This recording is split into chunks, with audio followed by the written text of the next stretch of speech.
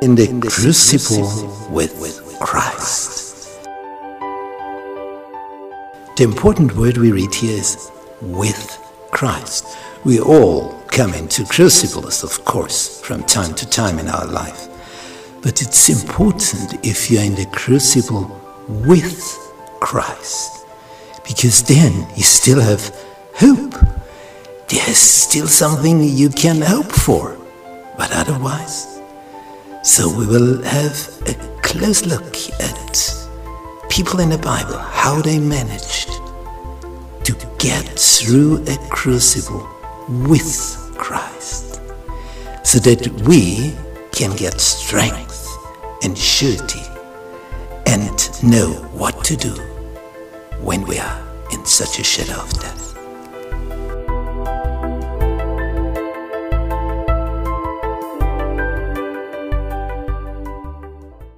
Monday, in God's time.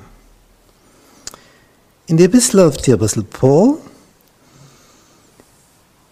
to the Romans, in chapter 5, verse 6, we read, "For when we were yet without strength, in due time Christ died for the ungodly."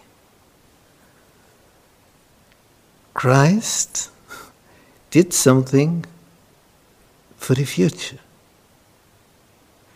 He did something for people who were not yet born. But he had the hope that they will make right decisions when they hear about his sacrifice. What a hope!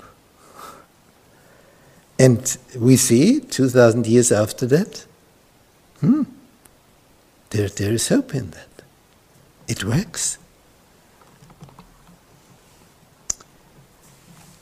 It's something we will see the blessing of that.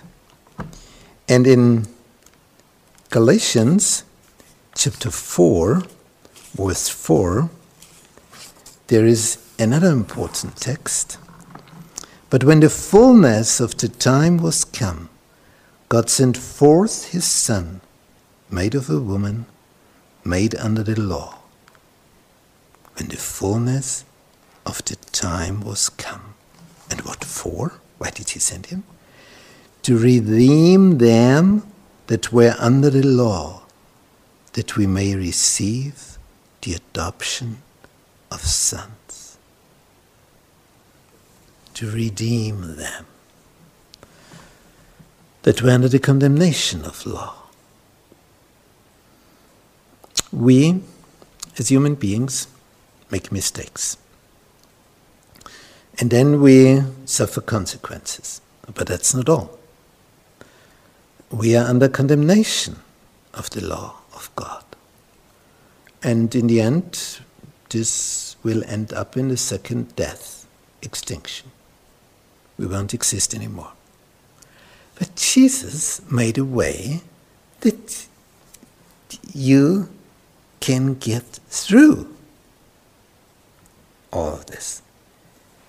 When you confess and repent all your mistakes and failures, and when you discover, oh no, I shouldn't have done this, I shouldn't have done that. And if you come to Jesus and tell him, I'm so sorry for that. Oh, I wouldn't act like this if I had the chance. Now I have a second thought about it. Then it is what? It is forgiven.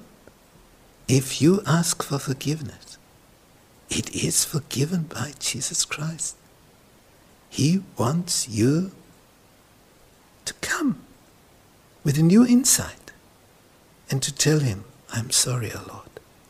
I found out I've been on a wrong trip, on a wrong way, and I've fallen into the trap, and therefore I want to start a new trip with you, only with you.